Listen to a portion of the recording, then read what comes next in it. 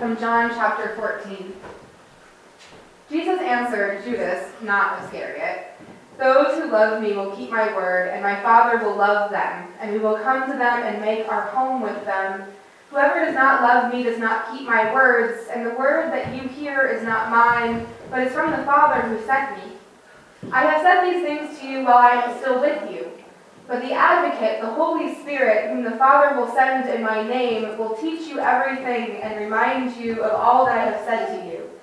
Peace I leave with you, my peace I give to you. I do not give to you as the world gives. Do not let your hearts be troubled, and do not let them be afraid. You heard me say to you, I am going away and I am coming to you. If you loved me, you would rejoice that I am going to the Father, because the Father is greater than I. And now I have told you this before it occurs, so that when it does occur, you may believe." The Gospel of the Lord. Praise to you, O Christ. You may be seated. I have a sermon helper this morning. In a few weeks, on my birthday, June 9th, we'll be celebrating Pentecost. We'll be trying to remember to wear red that morning. I'll remember because my hair will be red. We'll join together in worship, recalling the moment the Holy Spirit came to the apostles with noise and fire. It's one of my favorite church holy days. And sometimes, because we get so focused on major events like Pentecost, we tend to think of the Holy Spirit as someone who only comes to us with language and fire and accusations of drunkenness. She's just trying to get out of there. Yeah, okay. She wants to wear that with you. I'm grateful for our readings from Acts and John today that remind us the Holy Spirit comes to us in other ways too. Sometimes with laughter and joy. Sometimes the Spirit fills our dreams and gives us a vision for what to do next. For Paul in Acts, it's a vision in the night, a dream of a man calling out to him and begging for help in Macedonia. And so Paul and his companions make way. There's no pause, there's no discernment over whether this dream is really the best choice. Paul is nothing if not confident in most of what he does. So they set sail, and they find themselves in Philippi. And I'm really grateful to Barb for reading through our Acts reading today, because every single one of those cities is a hard one to read, and she did a fantastic job. So good job. I wonder about the Holy Spirit and how the Holy Spirit can call to us in our dreams. And maybe for some of you, it is like Paul's vision, a convincing revelation of purpose that seems obvious and intense. But maybe it's more subtle, the Spirit speaking to you in the dreams of your heart. I think about our own ministry together and the way the Spirit has called our congregation from the dreams of individual members in small groups. Applying for the ELCA Hunger Grant to serve hungry children and youth in our community began as a Spirit-led hope and vision from one individual that grew into the hope and vision of many, and it's already growing into something more than we could dream on our own. Our new Member Connection ministry is just now starting as the dream of a few who felt the call to care for our Bethany family. From a few conversations at Women's Bible Study, the Holy Spirit's growing ideas and visions for how we care for each other. This year during our council retreat, we invited the Holy Spirit into our conversation about dreams for our church, about goals and visions for the next 5 years together. From youth to our building, we were filled with hope as we looked forward to ways the Holy Spirit could be present with us here. And out of that conversation, our congregation, along with several other churches, will be participating with Longview Pride for the first time on June 8th, supporting members of the LGBTQ community in Longview, sharing that there is a place of welcome and grace for all people, sharing Christ's love with those who may have been told that they weren't welcome to it. And honestly, even our own rummage sale began as a vision for stewardship of our congregation and has become one of our largest fundraisers each year. All of this has the Holy Spirit's footprints and handprints and fingerprints all over it. Sometimes the Spirit's dreams for us, the Spirit's call to us might seem big and life-changing, like a trip to Philippi. And sometimes those dreams come from individual people, from small groups, from conversations that lead us. The Holy Spirit calls us in our dreams, in our visions, in our hearts, calling us out onto the water, into the journey, both big and small. After Jesus tells his disciples his new commandment to love one another as he loved them, which was our reading last week, he tells them to keep his words and warns them that he can't stay with them forever. But Jesus says, the Advocate, the Holy Spirit, whom the Father will send in my name, will teach you everything and remind you of all that I have said to you. Jesus tells his disciples, tells us that the Advocate is coming, the Holy Spirit, to teach us and to remind us of Christ's love for us and for all. Like a moment where something from Scripture jumps out at you, something you never noticed before.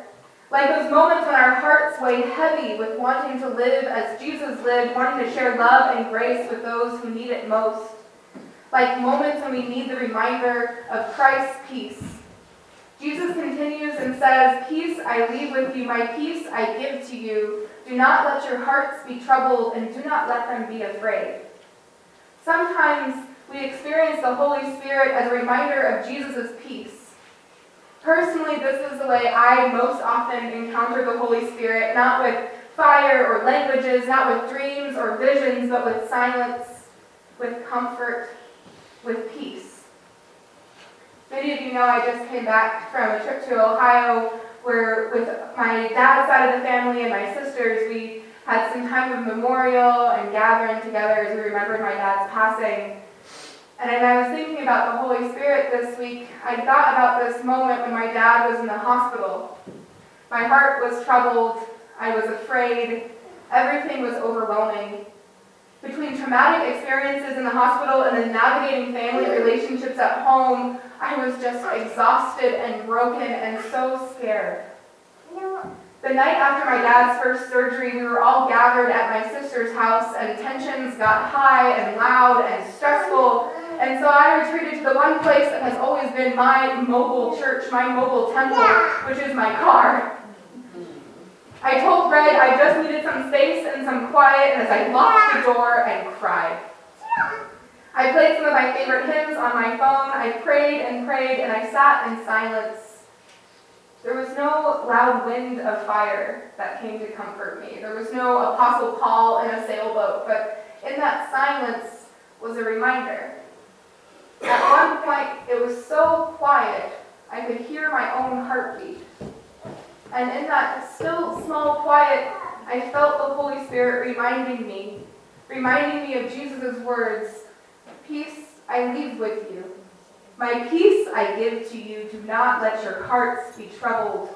Do not be afraid." That moment of the Spirit's presence in my car didn't cure my fears for my dad. It didn't suddenly make everything better. The Spirit didn't fix the problems my family was facing. It was a simple reminder, though, the Holy Spirit saying, "You are not alone. You are not alone." I wonder if all of the experiences we have of the Holy Spirit can be captured in those 4 words. At Pentecost, the apostles being filled with the Spirit, filled with language and fire that was not their own, as a reminder that God is with them on this next step of the journey. For Paul and his companion, for all who dream and feel called to serve in new and sometimes scary ways, a reminder that we are never alone in our ministry, in the risks we might take in our lives together as the family of Christ. For the disciples hearing Jesus telling them of the Holy Spirit, knowing that there will always be a presence, a reminder of Christ's peace, of Jesus' words of love.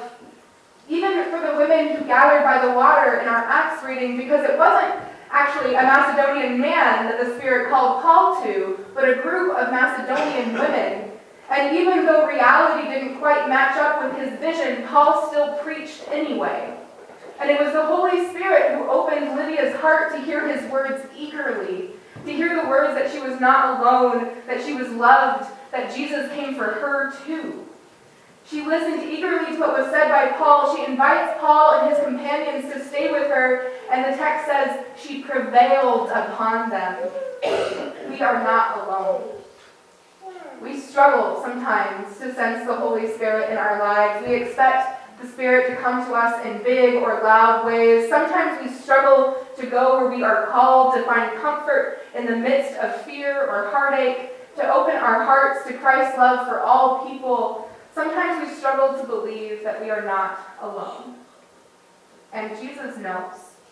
Jesus knows our struggle, and even before he leaves the disciples, Jesus reminds them that they will not be alone. Jesus is both going away and coming to them. And when Jesus does go, Jesus goes to the cross first for all of our struggles. Jesus dies and rises from the dead to bring our hearts peace. Jesus returns to his disciples to eat and drink with them, to remind them that even if they don't see him, they are not alone in this journey, to tell them the promise of a new life. And even as Jesus returns to our Father, the Holy Spirit comes to us, teaching us, guiding us, reminding us that God does not leave us alone, so that like Paul, we might follow the Spirit calling to us to new places, to new people, even if our reality and our dreams don't always match up. So that like Jesus' disciples, we can hear his words of love and grace and share them with the world, with the Holy Spirit helping us, teaching us, and advocating with us. So that like me in my car, we might experience the silence, the peace of Jesus through the Holy Spirit when we need it most. So that we might share that peace and comfort with others. So that like Lydia, our hearts might be open to this love, to this grace, to this reminder that God, our Creator, Jesus, God's Son, and the Holy Spirit, our Advocate, are always with us and always prevails upon us. Thanks be to God. Amen. Amen.